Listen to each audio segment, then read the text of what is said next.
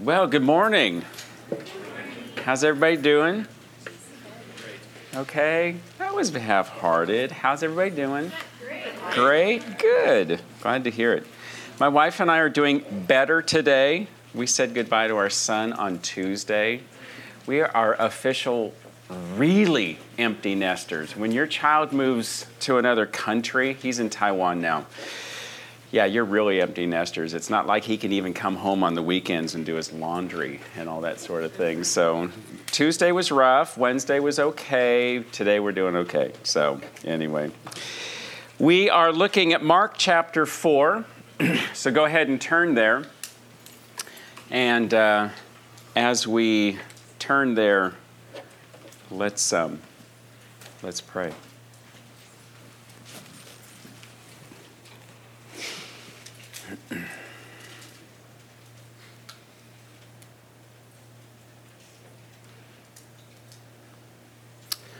Father, thank you for speaking to us through your word.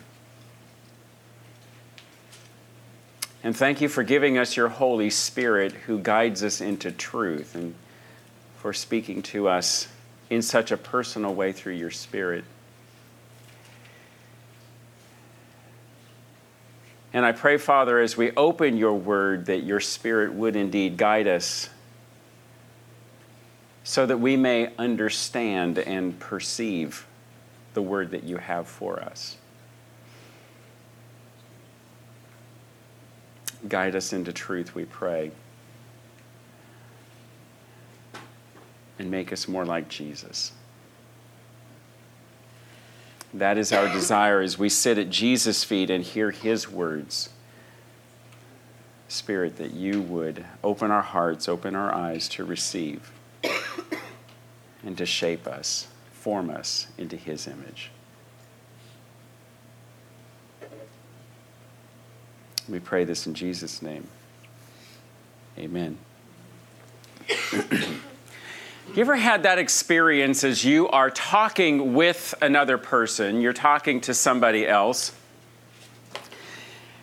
and that person may be looking at you, maybe right there in the conversation with you, but you realize at some point, I don't think this person's really listening to me. Or, I don't think this person is really understanding the words that I am speaking right now. They're not really getting what I am saying. They might actually even be nodding their heads and, sure.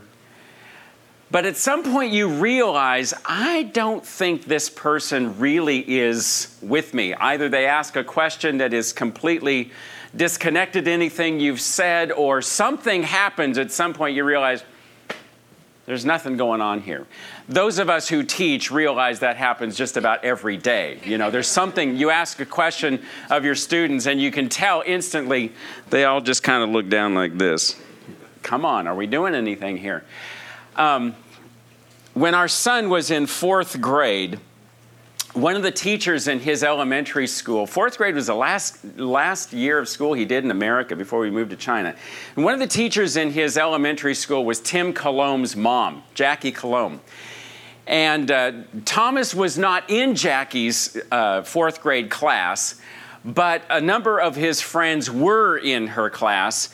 And every once in a while, Jackie's one of those kind of teachers that, we just have to have those class meetings where we need to remind everybody, here are the class rules, this is how we treat each other, this is how you treat me, and some respect, all these different kinds of things. So it was one of those days in the semester where she just said, I needed to have that talk with the class. And so she said, okay, everybody, we're going to have this talk.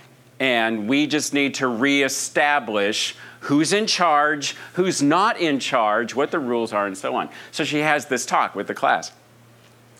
And everybody's quiet, and they're looking at her and everything. And at the end, she said, okay, does anybody have any questions? Thomas's best friend, Spencer, sat on the front row. And as soon as she said, does anybody have any questions, his hand went up in the air, and she said, yes, Spencer, what's your question? And he said, Mrs. Colom, has anybody ever told you that you look just like Thomas Kimber's mother? She's standing there, and all the kids in the class said, yeah, Spencer, you're right. I've been sitting here trying to figure out, who does she look like? She looks like Thomas Kimber's mother. And Jackie said, I realized, they didn't hear a word I had to say. I completely lost the class. They didn't care what I had to say. When my wife and I were studying Chinese, when Sue and I were studying Chinese when we first moved to China, we would walk into this room, and we both studied with the same teacher, and we would sit on one side of the table, and she would sit on the other side of the table. And for some reason, this lady just loved to torment me. She hated me, I think. I used to walk out of class and I'd say to my wife, why does she hate me so much? She'd say, honey, she doesn't hate you. She just wants you to learn, so she's doing things to help you learn. But it hurts. I don't like it, and all this stuff. Well, this one day we were sitting there, and she, as she did on occasion, she slid a piece of paper across the table at me, and she said, I want you to read this. And it was a whole page, a paragraph, all written out, of course, in Chinese characters. And she said, read this. My reading wasn't great. It still isn't real good in Chinese. So I was looking at this, and so I was reading through the paragraph, and I got it all right. I actually said every word on this paper. And she said, great, that's good. She said, now tell me what it means. I said, I have no clue.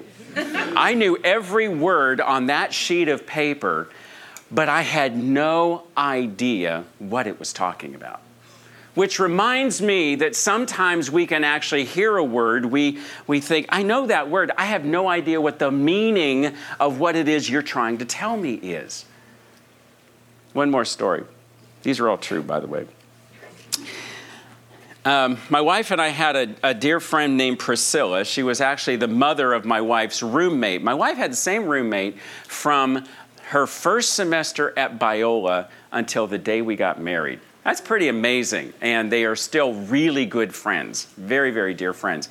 Well, Sandy's mother, Priscilla, she was an introvert, just one of those quiet, she just, didn't say a whole lot, very introverted kind of a person, but wonderful. We love Priscilla. And Priscilla had a really good friend who lived a few doors down the street. They lived in West LA, lived a few doors down the street, and Priscilla's friend Miriam. Now, Miriam was the opposite of Priscilla. Miriam could talk the hind leg off a mule. She could just talk and talk and talk and talk. And so one day, Priscilla is home. She's doing her housework. She's just, she's a housewife, so she's doing all the things that she did. And the phone rang, answers the phone, and it's Miriam. And so Priscilla's standing there listening, and Miriam is talking and talking and talking. And Priscilla was thinking, I got no time for this. So she just put the phone down, and she went back about her housework, and she's dusting, and she's vacuuming. And every once in a while, she'd go back and pick up the phone. Yeah, put the phone down. She'd go back, wash the dishes, do some laundry, go back, oh, really? And then she put the phone down. Well, she got busy with her housework, and she forgot about the phone. So after a while, there's a knock on the door. Priscilla opens the door, and it's Miriam. And she goes, Priscilla, you are not even listening to me. And Priscilla looked at her and said, Miriam, you talk too much, and I had work to do. And you didn't even know I wasn't on the phone. Sometimes I think about that story, and I change the characters. And I wonder, how often does God come and say, you are not listening to me? Because you know what? I got my own stuff I need to do. I'm busy. Don't you know I have papers to grade? Don't you know I have lessons to plan? Don't you know I'm doing all these things? I'm meeting with these people. I'm doing good stuff. Yeah, but when was the last time you just sat quietly and listened to what I had to say? We're looking today at Mark chapter 4, in which Jesus teaches his first parable. And interestingly enough, it is a parable about listening. It's a parable about hearing what I have to say. And that's what Jesus wants to talk about, is that we discovered this is a parable about listening and a parable about hearing. And he wants to make a point about how we are paying attention to and listening to what he has to say. Mark chapter 4, beginning at verse 1.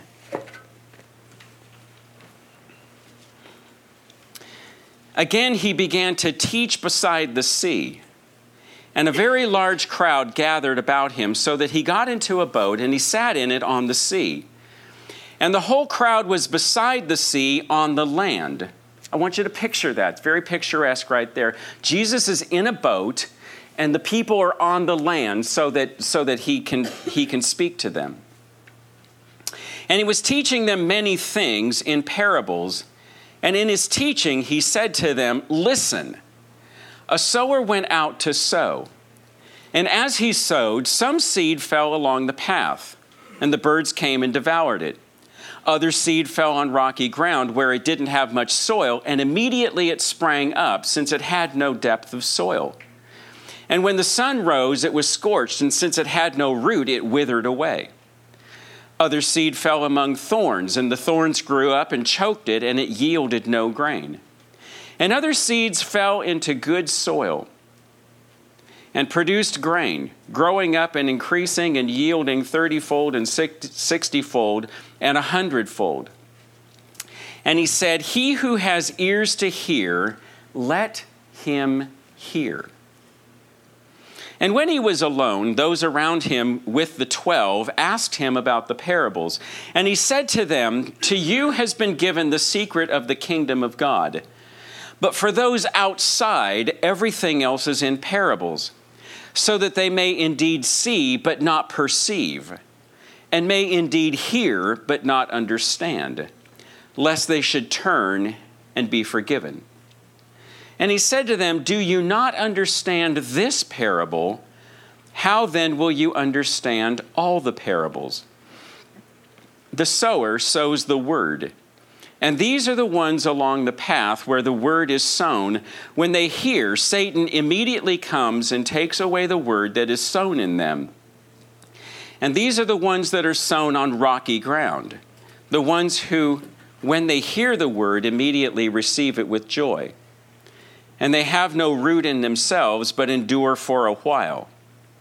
Then when tribulation or persecution arises on account of the word, immediately they fall away. And others are the ones sown among thorns. They are the ones who hear the word, but the cares of the world and the deceitfulness of riches and the desires for other things enter in and choke the word, and it proves unfruitful. But those that were sown on the good soil are the ones who hear the word, accept it, and bear fruit, 30-fold and 60-fold and 100-fold. I want you to note a couple of things. First of all, pay attention to the setting of the parable. It tells us two very important things about Jesus. Two very important things. First of all, we discover about Jesus as a person, Jesus as a teacher, that he is responsive to the people that he is teaching. He is responsive to the crowd. Notice he goes out, as we have already seen in the Gospel of Mark. When Jesus goes out, he draws a crowd of people around him. Everywhere he goes, a crowd forms. And so this teaching does not take place in a formal setting. It doesn't take place in a synagogue. It takes place outside where the people are, as they're probably walking along, traveling along, and all of a sudden there's a crowd, and so Jesus teaches them. And he's sitting on the shore of the Sea of Galilee, right near his home. And notice that the crowd is so large that he gets into a boat and he rows out a little bit from the shore, and he is out on the water a little bit, which sounds very strange to us until you realize that this kind of a setting actually provides a natural amphitheater where the sound of his voice will be magnified across the smooth water of the sea. And then in this embankment where the people are sitting, he actually can be heard quite a distance in that kind of a setting. It's like a natural amphitheater with great acoustics. Those of you who have been to Israel are nodding your head saying, yeah, we've been to that spot and you've seen it. You've experienced that. You can hear for a long distance in this kind of a setting. So it makes sense that Jesus would teach in that kind of a situation. But notice we see that Jesus is responsive to the setting. This is something that we observe about Jesus, and those of us who teach observe the way he teaches because it tells us something, that he uses the elements of everyday life, familiar things, to teach an unfamiliar concept. That's exactly what Jesus is doing here. He is using something familiar. These are people of the land. They understand soil, they understand seeds, and they understand planting. They're farmers. And so this makes sense to them that he would speak in such a way that they can receive, that they can hear what he has to say. Jesus is speaking to people in language and in situations that they can understand. It's one of the things about God that is remarkable is that he talks to us, he speaks to us in ways that we can receive the word that he is teaching. So Jesus is responsive to the people. He's responsive to the setting so that he can teach, use familiar items to teach unfamiliar concepts. There are three parts of this particular passage. Obviously, it very naturally breaks into these three parts. First of all, Jesus tells the story. He teaches the parable. Second part, verses 10 to 13, he has a statement about all the parables in general. And it is a key that unlocks the meaning of all the parables. How do we understand the parables? Well, Jesus tells us right here in this passage. And then the third part, he explains the parable. We'll spend most of our time on parts 2 and 3, not so much in part 1, because there's a lot of crossover between 1 and 3. And so we'll spend more time on the explanation. When our son was very young, sometimes he would do something to get our attention. He wanted to make sure that he had our undivided attention when he had something important to say. And so he would actually walk over to us and he would come up real close. Is it okay if I touch you? I won't kiss you. Even if it's a holy kiss, I won't do that. But he would come up and he would grab our cheeks and he'd say, "Daddy, listen to me." He would look right in my eyes and he would hold my cheeks. "Daddy, listen, I have something to say and I don't want you to miss it." And you know what? I sometimes think about that when I look at this parable, because that's exactly what Jesus is doing. He's going, listen, pay attention to what I have to say. And we see that framed right here. You can see it in both places. He's grabbing our cheeks at the beginning and at the end. Look how he starts it. He says, listen. A sower went out to sow some seed. And then he tells the parable. And then look at verse 9. He says, he who has an ear to hear, hear. Listen. Pay attention to what I have to say here. And he's grabbing our cheeks and he's saying, listen to what I have to say. Hear me. And those two commands give us a clue as to what this parable is all about. Listen to me because I'm going to talk to you about how to listen to what I have to say. I'm going to talk to you about receiving what I have to say. So listen and hear what I am teaching you. On the surface, the story is a very simple one. It's common for these people. We have a man who is out sowing in his field, probably just has a bag of seed, and he's scattering the seed all over this particular place. And within this field, or within this area, we note that there are 4 different kinds of soil, aren't there? 4 kinds of soil. But I want you to notice in this passage, there is no difference in the sower. Same sower. There is no difference in the seed. It's the same seed. No difference in any other part of the story, even the other parts that we can imagine. There's no difference in the weather. There's no difference in the watering. There's no difference anywhere in the story. The only difference is in the what? In the soil. That is the only variable in this particular story. And that gives us a very important clue as to the meaning. There is one kind of sowing, there is one kind of seed, and yet there are 4 kinds of soil and 4 different kinds of responses, aren't there? Each soil has a different response to what is being told. I think this parable helps us to understand the previous accounts that we have just looked at the last couple of weeks here in the Gospel of Mark. Why, in verses 22 through 30, do we see one group of people responding one way to Jesus saying, he has a demon, that he does these things because of the demons and all of this kind of thing? Why do we look at, even last week, verses 31 through 35, even his own family says, who is this guy? What is this? And Jesus is responding even to his own family. How is it that the scribes and Pharisees can so misrepresent Jesus? And how is it that his own family can fail to comprehend him?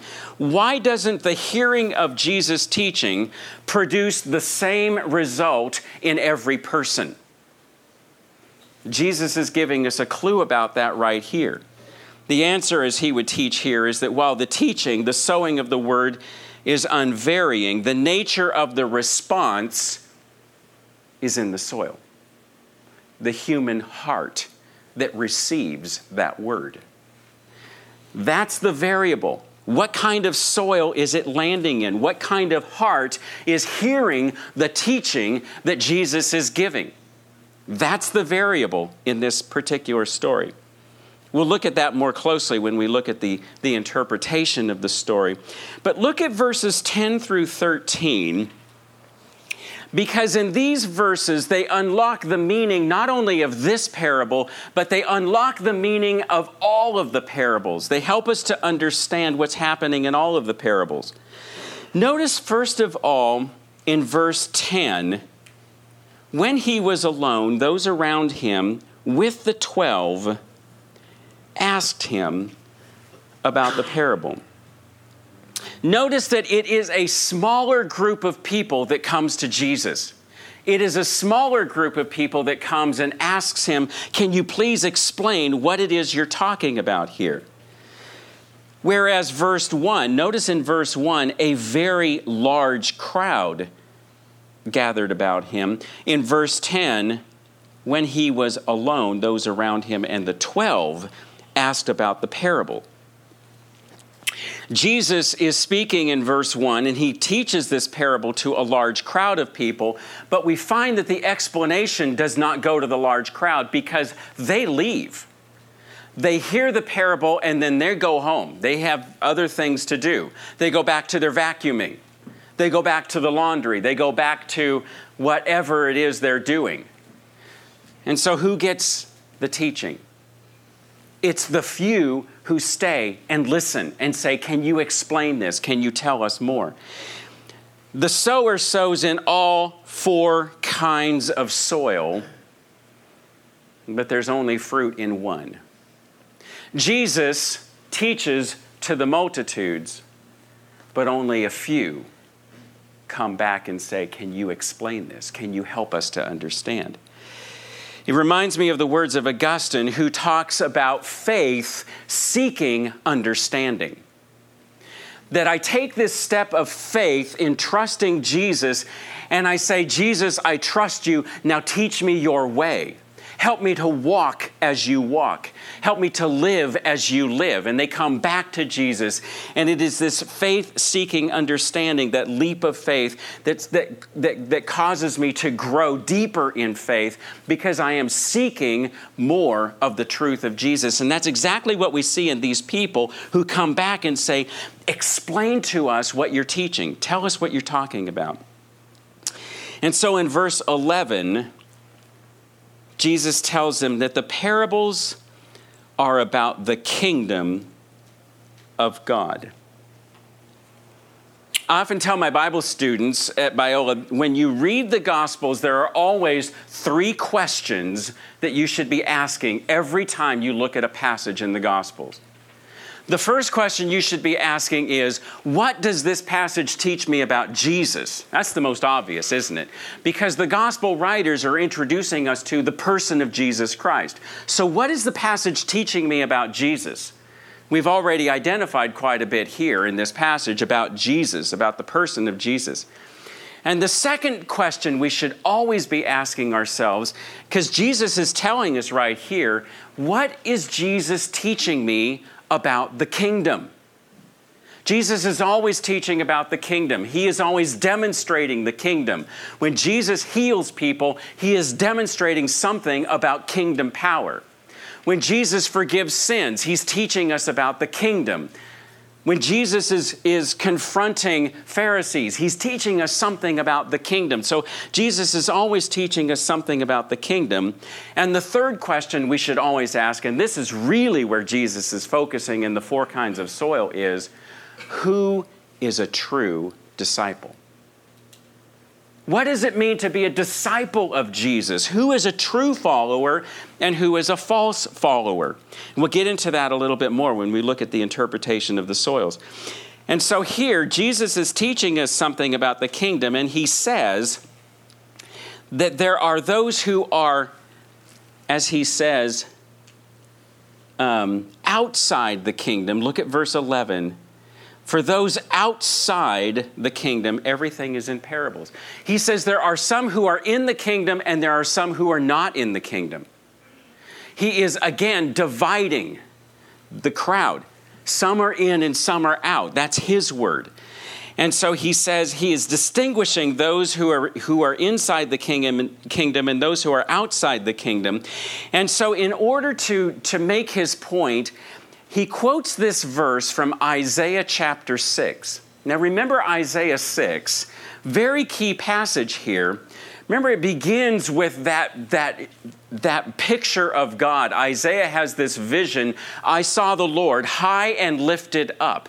And it's this tremendous picture of the majesty and the glory of God and the cherubim surrounding the throne and so on and so forth. And Isaiah falls down in worship before God in this vision, in this image.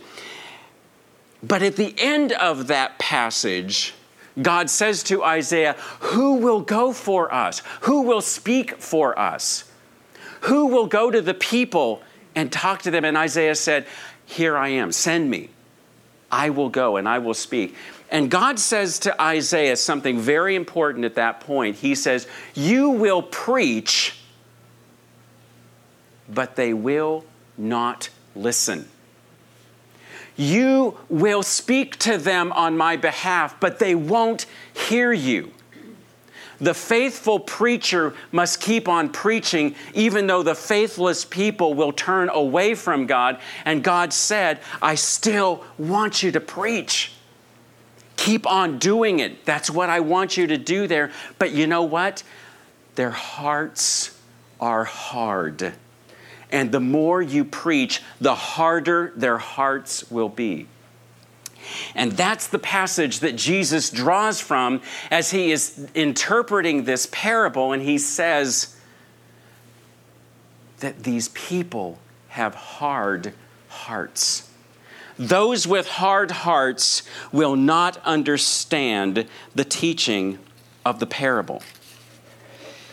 It does not mean that those outside are denied the possibility of belief, but rather it indicates that they will not discover the kingdom, the secrets of the kingdom, as long as disbelief continues.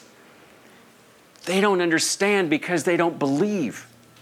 They don't understand, they can't hear, they can't listen because their hearts are hard and they won't receive. Just as in Isaiah's day, Isaiah preached to them and they refused to believe. And Jesus says, you don't understand the things of the kingdom because you refuse to trust, you refuse to believe.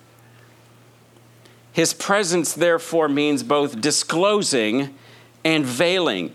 It is both grace and judgment at the same time, isn't it? Those who hear with faith, with open hearts, will discover the deeper truths of the kingdom. Yet those whose hearts are hard and closed will remain outside the kingdom. And the passage is clearly indicating that hearing and receiving, especially in the context of Isaiah, is a matter of the heart.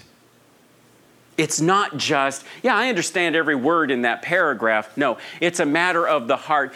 Are you taking it in and letting it take root in your life? In verse 13, Jesus indicates that this is not only true of this parable, but it's a key to all the parables. Look what he says. Do you not understand this parable? How then will you understand all the parables? Jesus is saying this is the key that unlocks the understanding of all the parables, not just this one, but all of them. He's saying, don't just get the wax out of your ears. Remove the hardened crust of your heart. If we are going to understand the teaching of Jesus, we have to come with open ears, certainly, but more importantly, we have to come with an open heart. Truly hearing, is a capacity not of the ears. It is a capacity of the heart to receive. Will I pay attention to what Jesus has to say here? And so Jesus gives us the definitive explanation for the passage.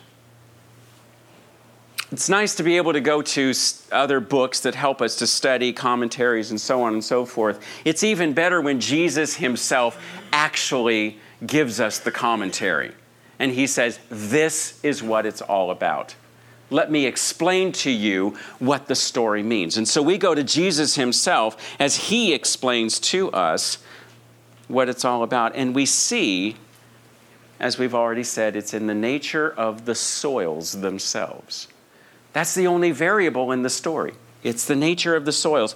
4 kinds of soils relating to 4 different kinds of hearing. The first 3 soils are similar in many ways.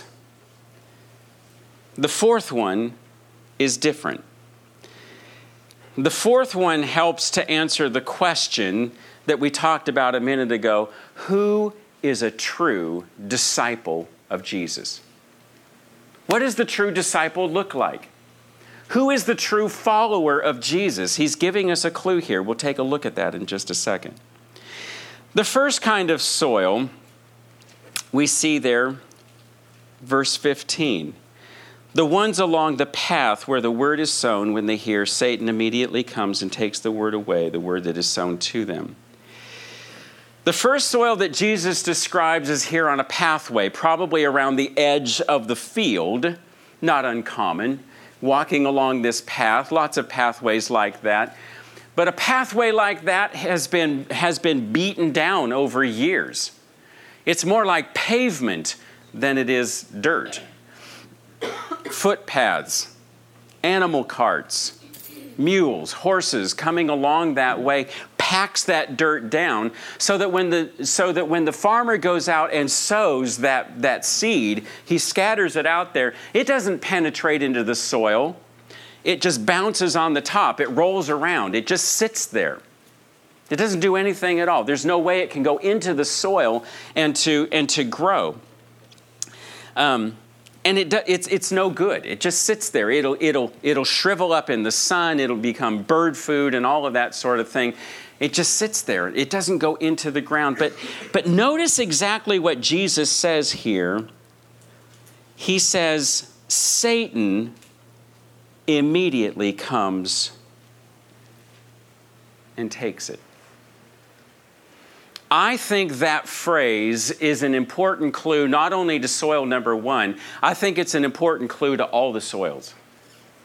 Are you aware that every time you open the Word of God, are you aware that every time you come to God in prayer, are you aware when you walk in this door on a Sunday morning, are you aware even in this very moment right now, as I am aware, you are on a battlefield? This is a time of spiritual warfare, and if you're not aware of that, then you're not fully comprehending what's happening here. Jesus says the word is being sown, and Satan is doing what he can to take it away. I become aware of that every time I open the Word of God and teach a group of people. There are 4 kinds of soil in this room right now. I believe that. And every time I teach a group of people, I am aware there are different kinds of soil represented in every group of people. But we have to realize that this act of sowing, the act of hearing, is spiritual warfare. There is no neutral soil in this particular story. There is no neutral soil.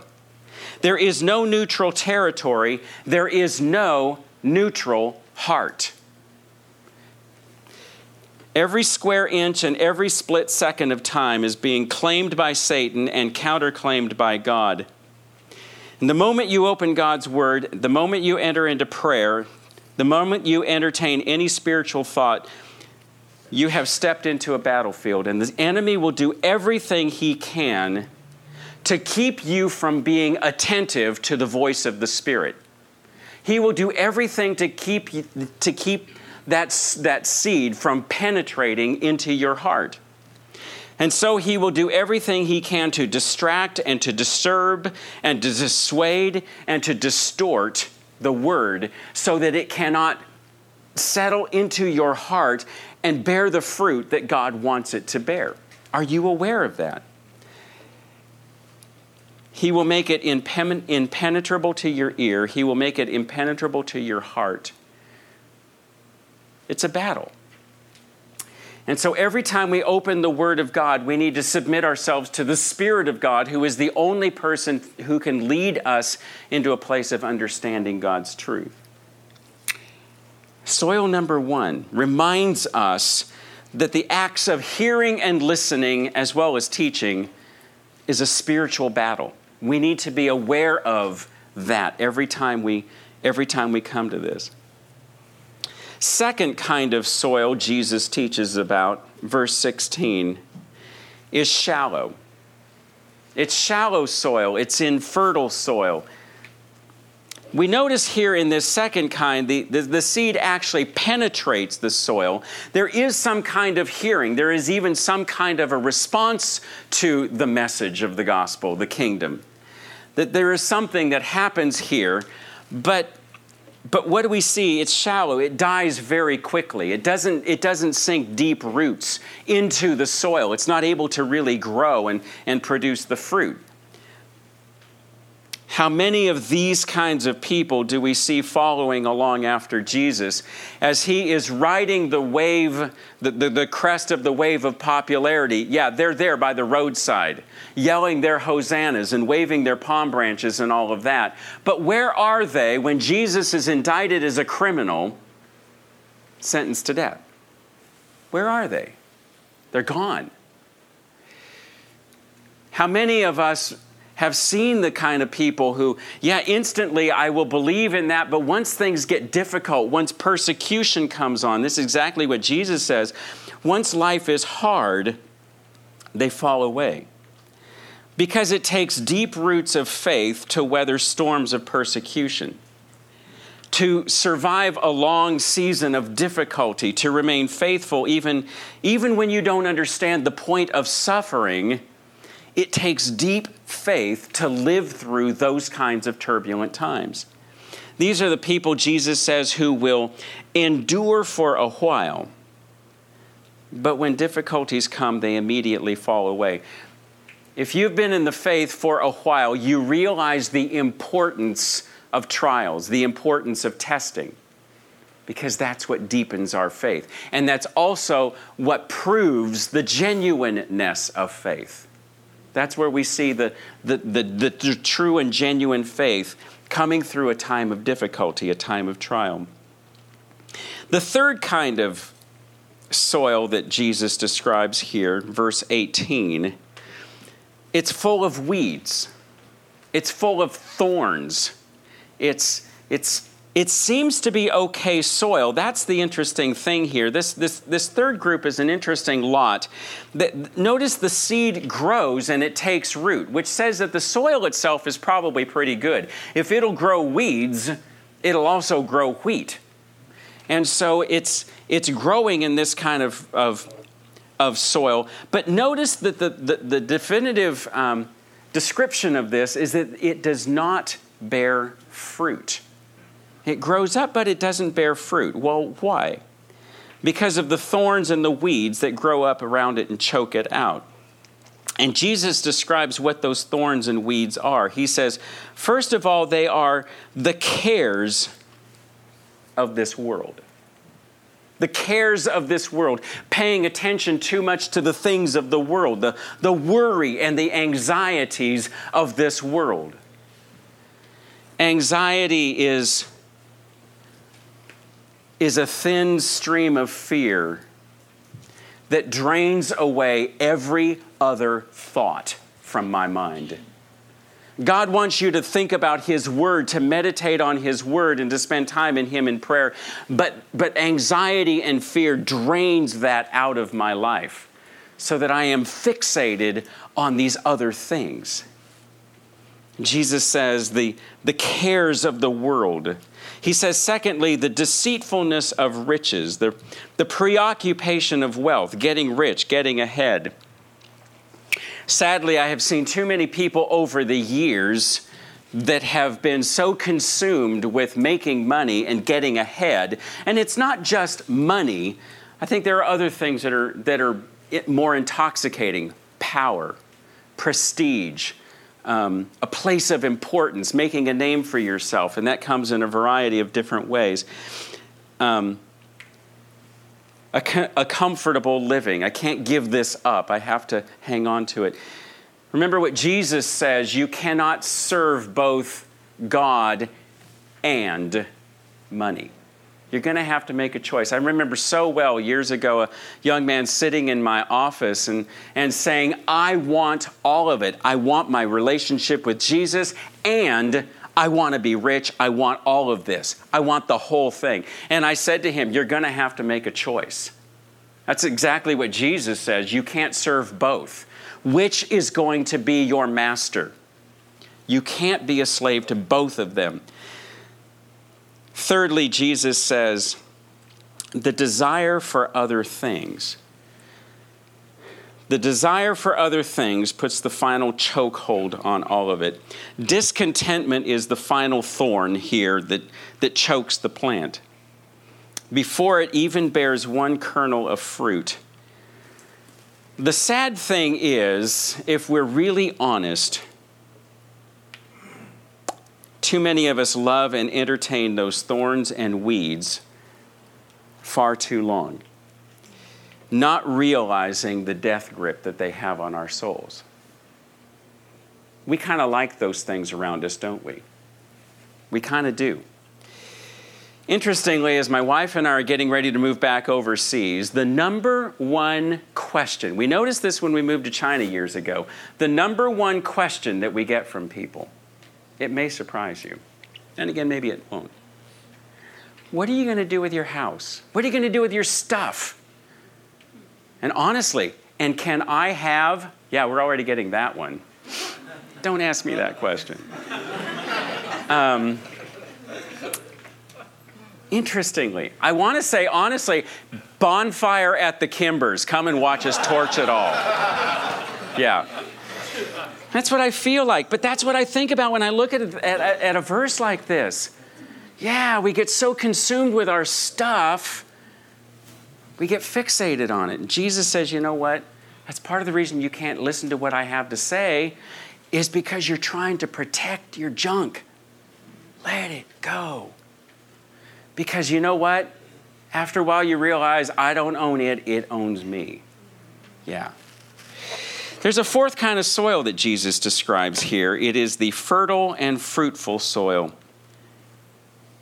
This is the soil that takes the seed and it takes root and it grows. Look at verse 20. Those that were sown on the good soil are the ones that hear the word, accept it, and bear fruit. The key, of course, here is in that word, hearing. What we don't see in the translations is very obvious in the original language. It's a different form of the verb. The first three imply a kind of hearing that is just heard it once, that's it. In one ear and out the other. Hear this, yes. But this hearing is a different form that indicates they keep on hearing. Do you see that in the story? He speaks to the large crowd, verse 1. They hear it, and then they go their own way. But what about verse 10? They ask him. They come back. Tell us again. We want to hear it again. Explain it to us again. Teach us more. That's the kind of hearing he's describing here in verse 20. It's a hearing that says, I want to keep on hearing. I want to come back. I want to hear more. I want to take in more. It's not just hear it once and go and do your own thing. No, keep on doing it. It's a continual kind of a hearing, ongoing, as opposed to a careless and inattentive hearing. In 3 short phrases, Jesus answers a very important question that we started with here. It's one of the most important questions in the Gospels, and that is, who is a true disciple? A disciple, a genuine follower of Jesus, he says here, verse 20, is one who hears the word, keeps on hearing the word, listens to the word, takes in the word, hears with an open heart, hears with understanding. And if he doesn't understand, he comes back and he wants to hear more. Explain this to me. Teach this to me. Help me to receive it. Bring it in. Who hears the word, and secondly, accepts. Yes, Jesus, your word is truth. I accept that. I receive that. I hear that. I take that into my life. That's the step of faith, of receiving that. And thirdly, a true disciple is one who bears fruit. Notice he says 30-fold, 60-fold, 100-fold. A lot of fruit. That we see the effect of the life of Jesus transforming the heart and making the person more like Jesus so that we bear the same kind of fruit that Jesus bore when he walked on this earth. He bears fruit. And the key here is in the way we hear the word, how our heart receives it. Jesus wants us to understand that hearing with understanding is not a matter of intellectual comprehension. If that were true, the Pharisees would be the first to believe. It's not a matter of intellectual comprehension. It rather is a matter of a heart. Yes, we have to come to Jesus with open minds and open ears, but more importantly, we have to come to him with attentive hearts, listening to what he has to say. It's the hearing heart that apprehends the words of Jesus and his message of the kingdom. To the people whose hearts are hard, this is gibberish. This is nonsense. Ridiculous. Stupid. To those people whose hearts are shallow, it's literally in one ear and out the other. To the people whose hearts are filled with weeds, it is unfocused, it is competitive, it's one other option. It's usually Jesus and, I want Jesus and my money or whatever else. But to those whose hearts are soft and open and receptive, Jesus' words are life, and they are health, and they are peace. Jesus is far more direct in John chapter 8, verse 47, when he says, whoever is of God hears the words of God. The reason you do not hear them is because you are not of God. Strong words. But you know what? To hear Jesus well, we have to pull in close. We have to be like my son and grab those cheeks and get close and say, I want to hear every word you have to say. I realize more and more that to do that takes silence. It takes stillness. And I have to be aware of and attentive to the challenges of Satan and self-indulgence and discontentment. Yeah, the world, the flesh, and the devil will always fight against this. And we have to sit in silence and be still and listen to what he has to say.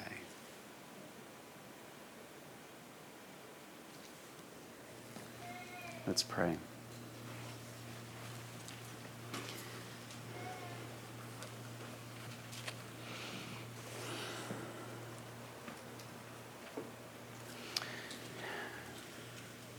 The question is really quite obvious.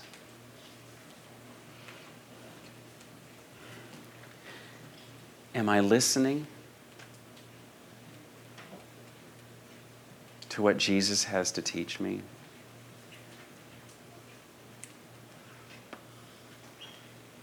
That's a question that you have to ask him, that you have to ask the Spirit. Just ask him that question. What are you trying to teach me? What do you have to say to me?